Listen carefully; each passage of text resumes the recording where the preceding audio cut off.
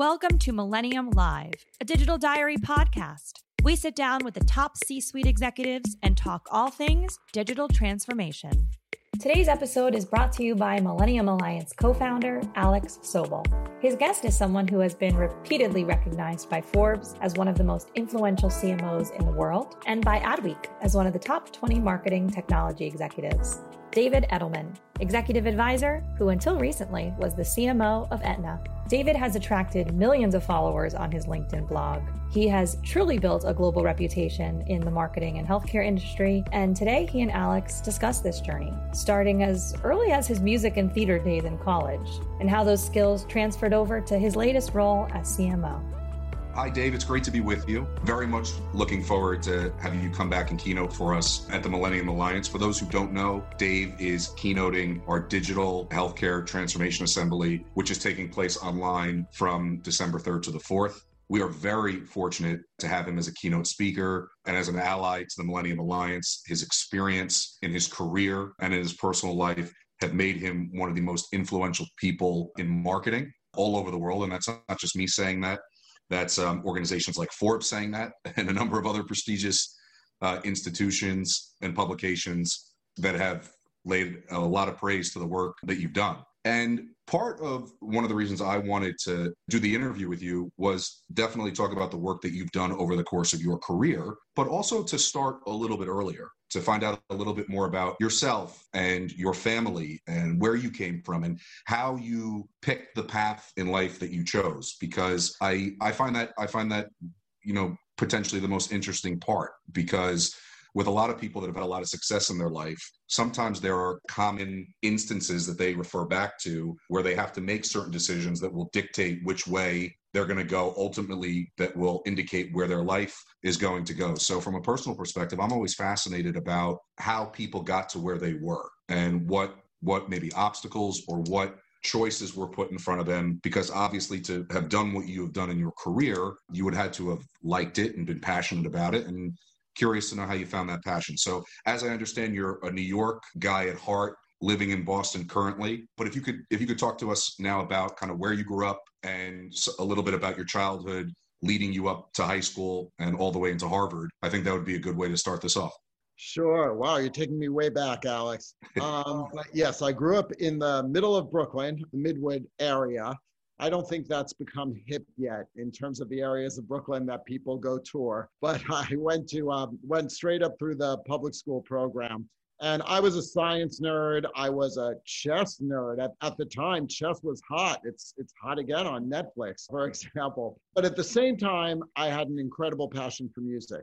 I played saxophone, I music conducted school shows. And so at the same time, I had the hardcore science and math. I also had this creative yearning from the music side, which of course is related to science and math, but it's so expressive. And it was just a part of me that was really important. There was a lot from theater that mattered to me about working in teams, creating something, managing on the fly when things go wrong, really thinking about how things are going to have to come together. There was just a lot of pipe that was subtly laid when I was, especially in high school, doing a lot with theater and music, that I think led me to the kinds of decisions I made later, especially going into professional services, working with client teams towards helping people get to outcomes, understanding that you're serving an audience, you're working together with people, coming up with ideas, being creative. I think there were a lot of things that were continuous there in my life. So if you thought about through lines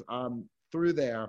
But yeah, I was mostly focused on science and math academically, thought I might be pre-med, but then I saw open heart surgery on TV. I couldn't even sit through it. I had to run gasping for air to the window. And I said, there's no way I'm going into medicine. And so I thought about other things. I got into Harvard and then explored a bit, had an amazing economics professor, really made economics sound like what was going on in the real world. So I focused on economics. I also took a lot of music courses. What was your major at undergrad? It was economics. I majored in economics, and then I took also just a ton of music courses also.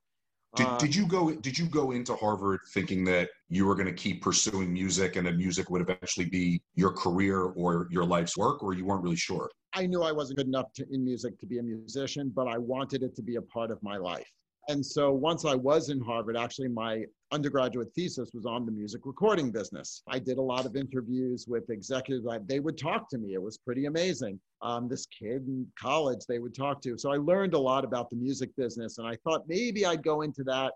But then as I got into it and I saw what people really were doing day to day, it didn't quite get me as excited. Sure. Then I learned about consulting and how a lot of the ways consultants work just had parallels to the things that turned me on from a theater perspective. Things I was mentioning before, working in teams, being creative, serving clients, really thinking hard about problem solving. So I did that for a couple of years with Booz Allen and Hamilton, and then applied to business school and went back to Harvard for business school. And while I was there, I started to realize that marketing as a functional area was going to be where my passions got turned on. Around what year was this? Oh my God, you're going to actually date me. So yes, I graduated from business school in 86. Okay. So around the year in 1986, you start to focus your attention on marketing. Yes. Because marketing to me was about growth. So from an economic perspective, it was really about growth as opposed to just cost cutting. It was around the psychology of people. Sure. Around connecting with them emotionally, but it also has a science to it. So there was a creative side and a science side that, again, I think just connected back to my right brain, left brain way of thinking. That was marketing at business school, at Harvard Business School, was that a focus? Like, was that an option, or as a concentration, or was it still fairly kind of new territory? At Harvard, they don't really have concentrations as such, so I just took more courses in it, and those courses were the most interesting to me.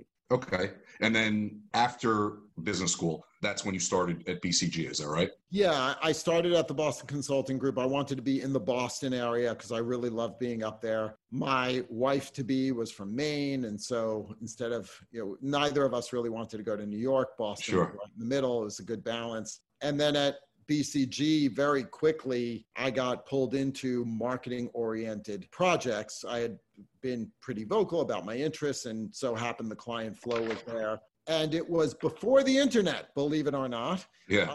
But it was when customer data was starting to get into the flow of questions that people were asking. So for example, Citi, who was managing the credit card operations for several retailers, realized it was sitting on all this data. And so they were wondering, what could we do with this? Could we create loyalty programs? Well, how would that be managed? What value would those create? And so I started poking around that. And then another example of a study was for Time Inc. magazines, when that existed, where they came up with a technology called selective binding, which was the ability to put different pages in different people's magazines on a much more selective basis for targeted advertising. And so all of this started churning in my mind that with all of this data and with delivery capabilities, we're likely moving towards eventually something that would get to segment of one marketing. And together with some other folks at BCG came up with that concept. And that was really my ticket. I started writing about it, speaking about it, and working with clients on projects that were all around using data to be more granular in how they thought about strategy, in terms of pricing, in terms of customer service, in terms of go-to-market. And then eventually the internet started becoming something real, and then it really brought it all to life. Sure. And things really took off at that point. During the time before the internet, on the focus of data, what tools were available to acquire the data, analyze the data, make sure you could rely on the data, and prove to customers or potential customers that you actually had as much of 100% of a view as you can get on data they could rely on so you could help them make decisions? Because I asked that question because today, maybe for the last 7 years, there's so much data at this point in time.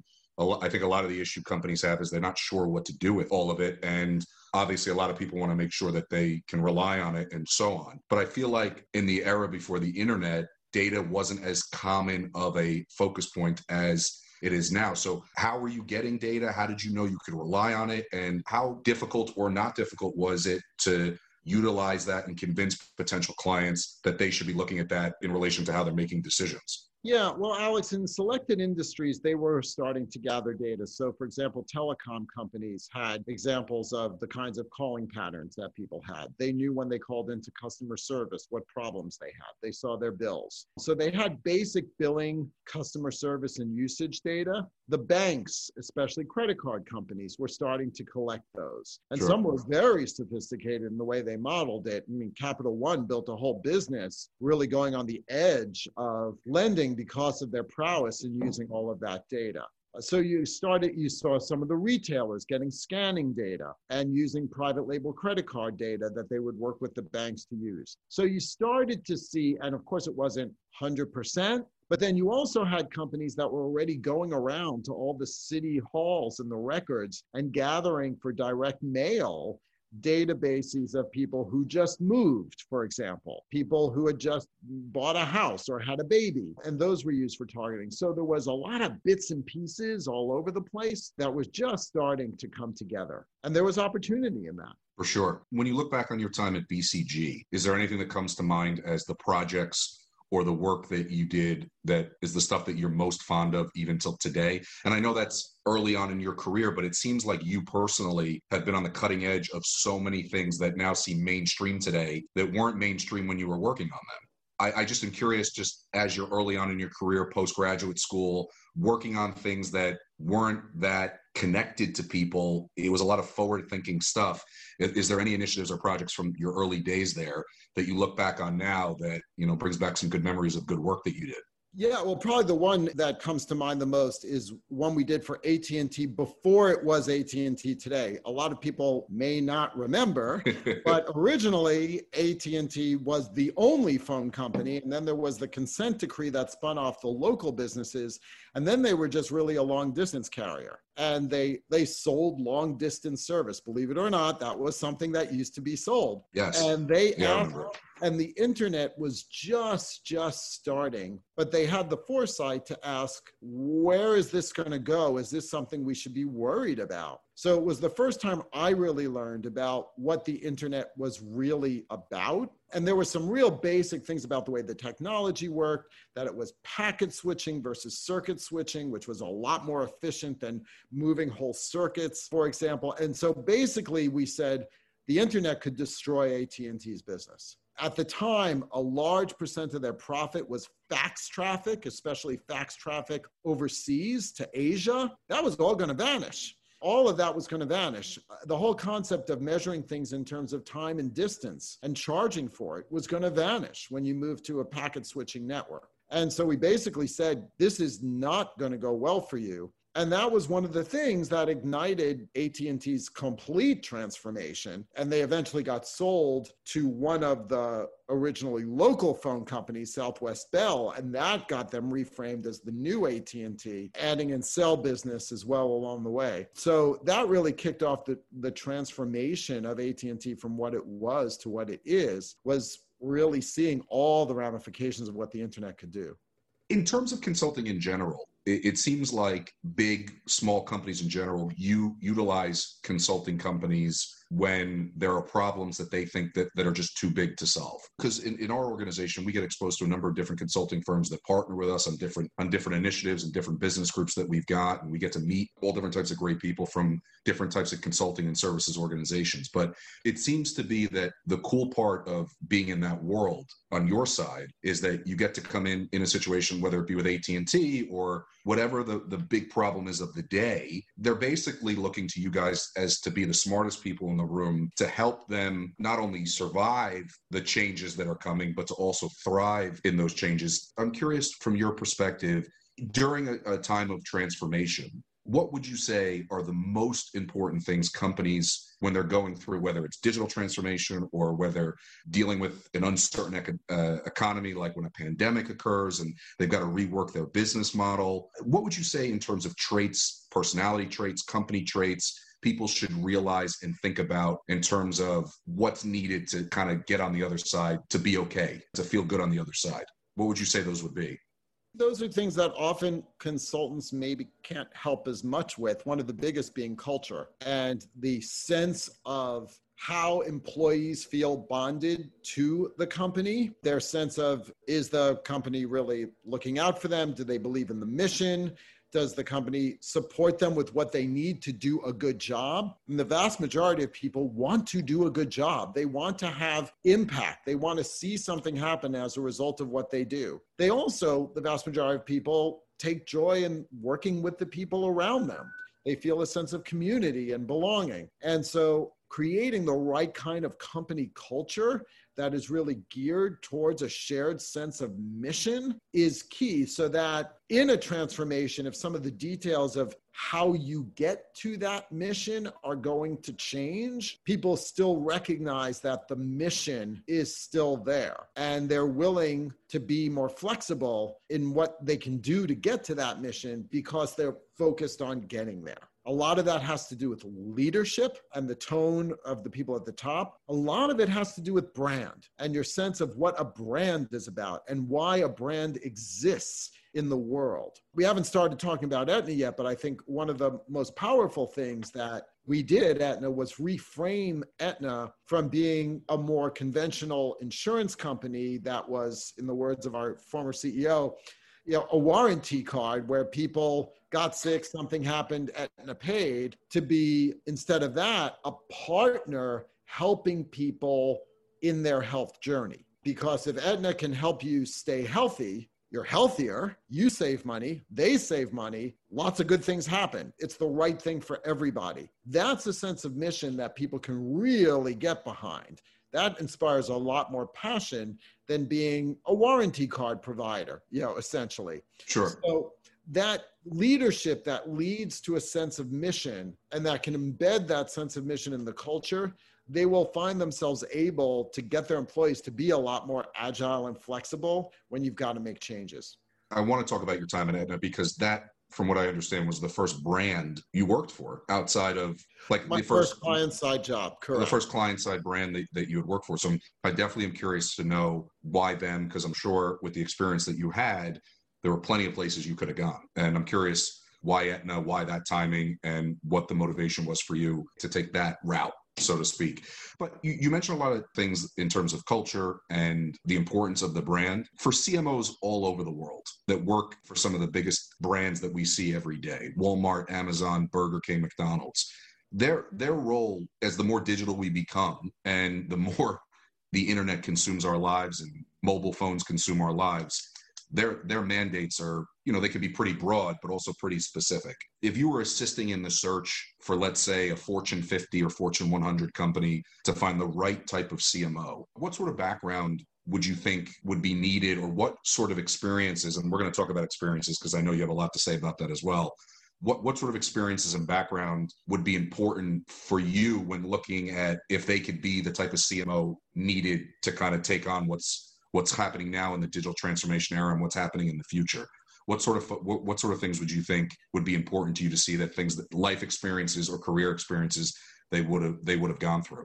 One of the most important things if you come in as a top CMO is going to be your relationship with the rest of the C-suite. As good as a marketer you may be in terms of the technical nature, you're only as good as your ability to get the broader leadership team behind what you're trying to do. Get them believing in the brand, get them understanding what you're saying about customer needs, get them realizing that investing in marketing drives growth. And so you've got to be a voice in the executive suite. And so one of the most important things is just your experience in guiding executives and persuading and moving executives towards a common goal. In my case, that was a lot of what I did in consulting. I did that with many, many clients, worked in the leadership suite, also in the boardroom for clients, getting them behind certain big changes that they needed to do and that they wanted to do, getting them rallied. And I think that's often underestimated when we talk a lot about technical capabilities. it is also that leadership and sense of building momentum across a leadership team that's important. Then, of course, you need to understand the left brain and the right brain of marketing. It really is both. And starting with the right brain on the creative side, somebody who can think conceptually about where a brand needs to go, understands the issues of tapping into the emotion of markets, and can talk about whatever brand you're looking at, where their emotional core lies and where it might need to go, and who's really thinking about that emotional connection that needs to get strengthened, built, maybe reshaped, maybe expanded. But then they also have to understand all the left side of the brain too. They have to understand the digital marketing stack and what is the art of the possible with the digital marketing stack. What can you do in terms of building relationships, being efficient, being fast, running agile, test and learn, and constantly improving and using that data to get ever sharper in terms of the way you go to market. If it's a B2B company, they have to have really worked together with sales in terms of creating end-to-end lead generation, lead cultivation, management, disposition of leads, ongoing relationships with B2B clients.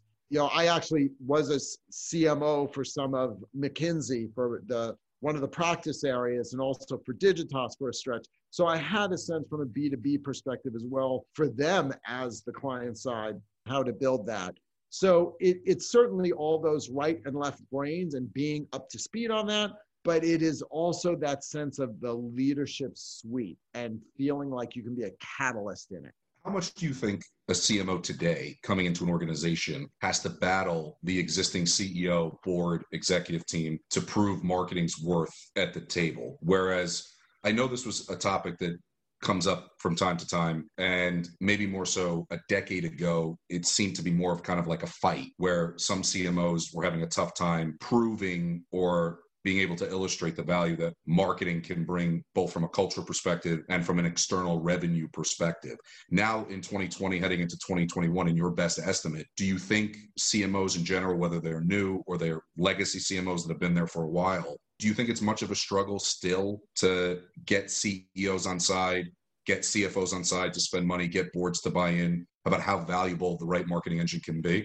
It's hard to make generalizations, Alice, because a lot of times it depends why you're being brought in. I was fortunate enough to be brought into Aetna because they wanted that. I mean, that's why they brought in their first chief marketing officer.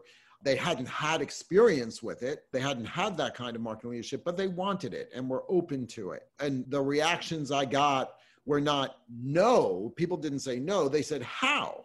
How do you do that? Because they didn't know. They hadn't done it before. So it was more proving credibility that it could be done versus just fighting an uphill battle that we had to change. I didn't have to fight that uphill battle. It was more a question of getting alignment on the pathway from people who just didn't have as much experience with it. So I think it varies depending on the company. In B2B companies, a lot of them are very sales driven. And so for marketing, it could be more of a challenge.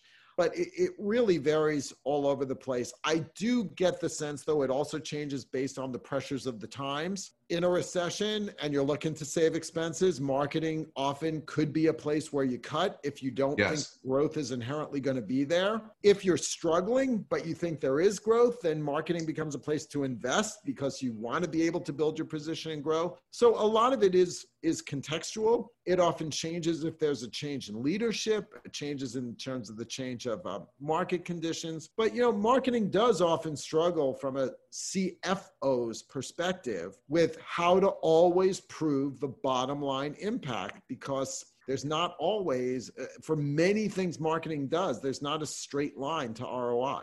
Sure. So that leads me to Aetna, which obviously was a big undertaking for you and for Aetna, because as you mentioned, you were their first ever chief marketing officer. What was it about Aetna that drew you to leave the world that you knew very well, go to the client side, and work not just for a brand, but one of the most well-known companies, if not in the country, but in the world, definitely in their space? What was it about the situation at Aetna, the conversations you were having before making that decision, where you realized that was the right move for you? There were a couple of things that really got me excited. One was that the company really did want to change. They were making a pivot from being a company that just basically offered insurance and was, very narrowly financial, to one that was trying to be a health company focused on helping people get healthier. And in order to do that, you needed to build your brand. You needed to build customer experience because you had to have trust.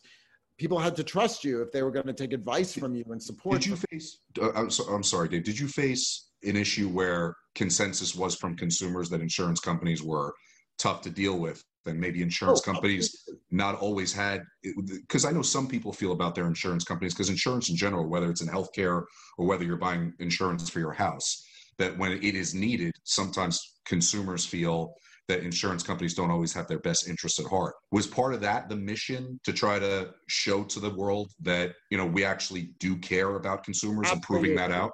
Absolutely. And to be member-centric in the way we were going to transform the company, and to think about the member in the design of products, policies, operations, and bring that to the table. And there hadn't been a voice like that beforehand. So that was one side, was that change. But there was also another part of it that was really inspiring.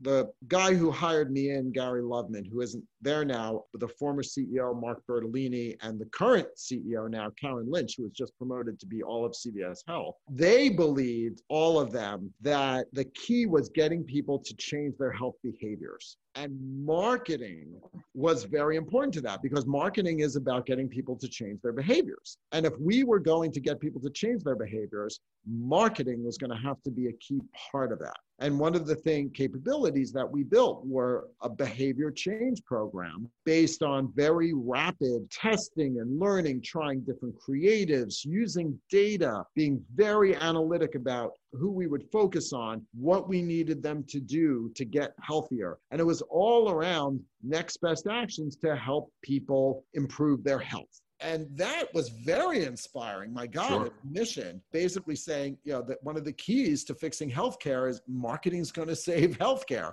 And, we started down the path to do that. We made the company still on a great momentum towards that, just made some real progress in building those capabilities.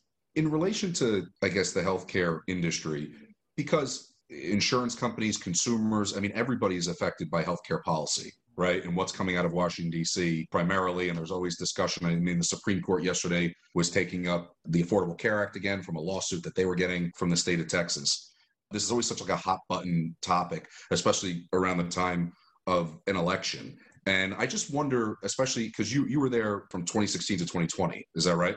Correct. And I wonder, from especially in your role with such a purview of the customer, if you feel that insurance companies, it sounds like Aetna's done it and wants to do it, but insurance companies in general are noticing the importance of consumer sentiment and how patients and just everyday people feel about the relationship and the trust they have with their insurance company. How much of that played a part in every decision that you made in terms of making Aetna customers and members feel like you had their back? I don't think it was only because of public policy threat.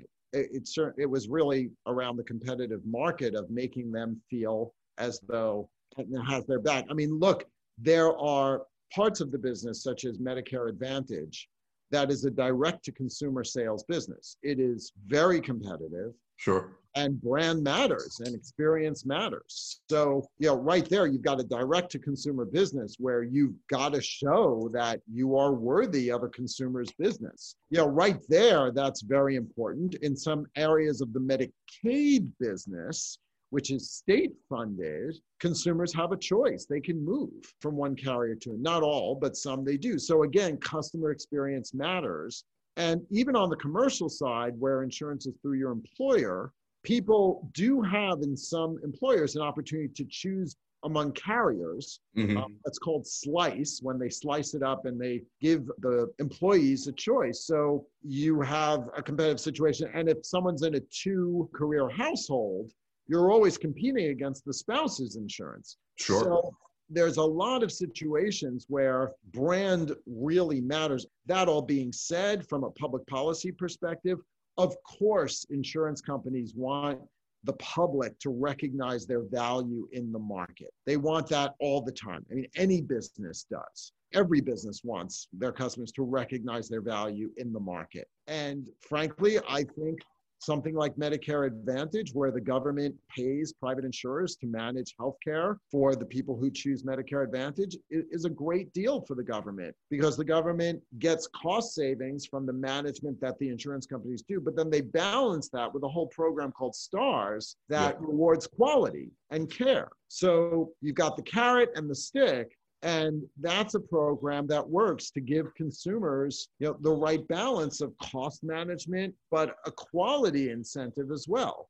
And so personally, I find it hard to believe a government on its own could manage all those elements together. Medicare Advantage does a very good job of doing that. Not everybody understands the healthcare system. They don't understand the roles that private insurers play. I know that's something that the insurance business is working hard to improve. Okay, so that takes us up to this year, which is the year that you left Aetna. Mm-hmm. I guess tell the audience, I like to know, obviously, a lot about all the great stuff that you've done in your career, but I know you're not finished yet.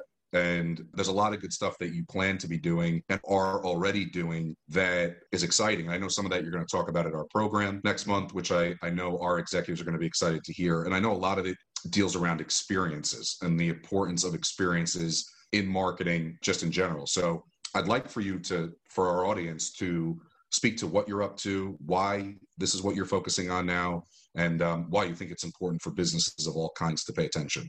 I've been now a free agent for a couple of months, and what I've decided to focus on, in some respects, it's back to my roots, saying that the world is moving towards segment of one. Everything from a marketing and a service and a technology capability is moving towards that. The problem is that it's complicated and it's hard to manage, and there's a lot of cost involved in adding more and more technology or having finer and finer segmentation. You have to create more content. You have more data to keep track of. And yet there is this just unstoppable march towards it. And so I've decided I'm focusing a lot on plugging into, in marketing and in healthcare, the ecosystem of smaller companies who are bringing artificial intelligence or other kinds of capabilities to enable more personalization, agility, real-time management at scale, and to be able to have companies take advantage of the promise of segment of one and real-time responsiveness without having to just go crazy on the complexity front. Having seen firsthand how challenging that is, as you want to go finer and finer in terms of your segmentation, I'm realizing now there's a lot of nascent capabilities out there that can make that work, ranging from personalizing videos. And I'll talk about this. A company called Sunday Sky that personalizes videos. Another called Elsy, E-L-S-Y, that allows you to manage all of your media, all of it across all channels in real time, like a hedge fund manager would, an investment portfolio, being able to understand it, make projections, create scenarios, and move that around.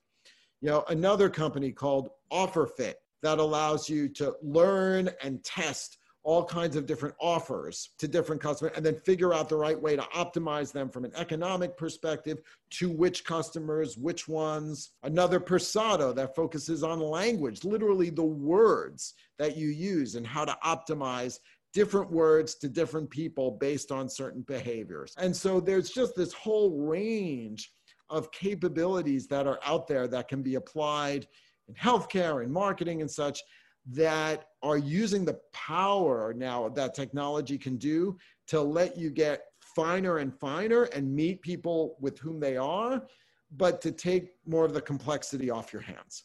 So when it comes to healthcare, for example, when we talk about experience design specifically, why is that so critical for healthcare companies?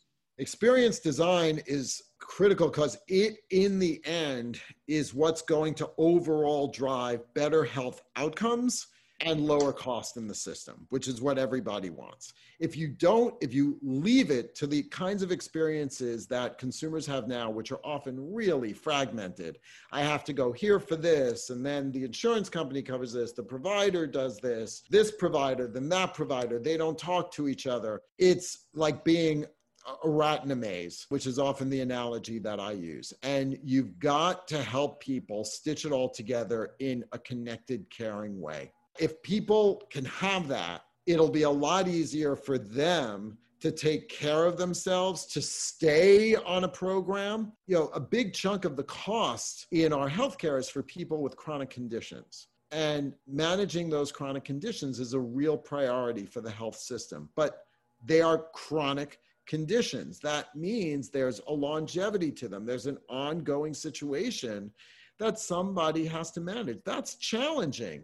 But there are a lot of variables that that person does need to manage. There's medication they need to stay on, monitoring they need to do, diet, exercise, check-ins with medical providers that they need to do. If you can bring that experience together in a simple, integrated way, the power of helping somebody manage that for themselves is incredible. And it will have impact on the health system. So the tools are there now to do it. The question is, how far, how fast can you go? And also, can you stitch together the different pieces of the ecosystem to do that? With interoperability now becoming a reality where the government is forcing providers and insurers to share information about a patient if a patient wants to do that, that unlocks a ton of new opportunity. So the time is right now to take advantage of that. And I'll end with just a general leadership question. In terms of segment of one and creating experiences, what do you think, or what would be your advice to leaders, marketing leaders, executive teams in general, from all different types of industries? What should the leadership focus be on creating experiences? What sort of like a do's and don'ts would you say should be somewhat of a model that they should consider when they're making decisions on this? I think the most important thing is to understand for different kinds of customers interacting with you, where do they face compromises? Where are they frustrated? I have a saying often, breaking compromises unlocks value. And that came from my days at BCG. And so I don't even remember where exactly that came from. But if you really dig in and you understand where people are unable to do something they really want or need to do, there is incredible opportunity in unlocking that. And increasingly, that's things to be able to do on a personalized basis. Just some really simple things just in healthcare.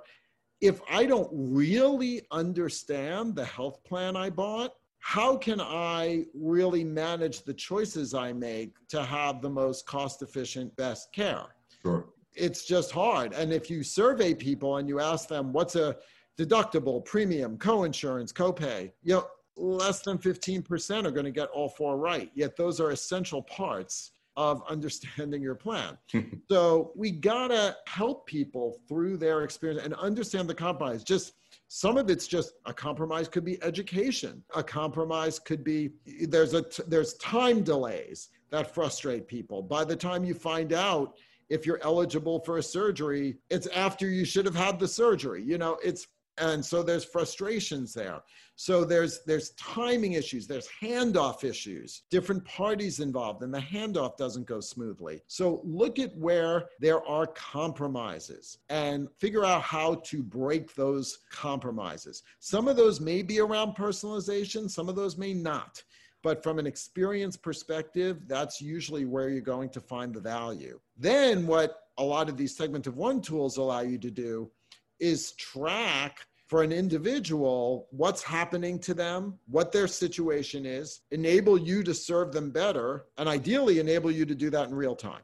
But you first have to really figure out, before you start throwing all kinds of technology, what is it that people need to have the best experience? Where are the compromises that you need to break?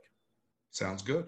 Dave, I think we could keep talking for a long time, but I'm sure you've got things that you need to do for the rest of the day. Thank you so much for doing this interview. We appreciate all the time that you give us at the Millennium Alliance. Congratulations on a great career and all the wonderful things that you've done. Definitely an inspiration amongst our members, not just to the marketers, but to everybody, which is why I was so excited to learn more about you. And for those interested to learn more from David, like I had said, he'll be keynoting our digital healthcare program December 3rd to open up the event. So if you want to hear more specifically about his focus points on healthcare and where the industry is going and how to make sure things go in the right direction, you should tune into that as well. But thanks again, Dave. I'm sure we'll speak soon. My pleasure. Thank you, Alex. Thanks for listening. And don't forget to check out some of our other episodes exclusively on Digital Diary.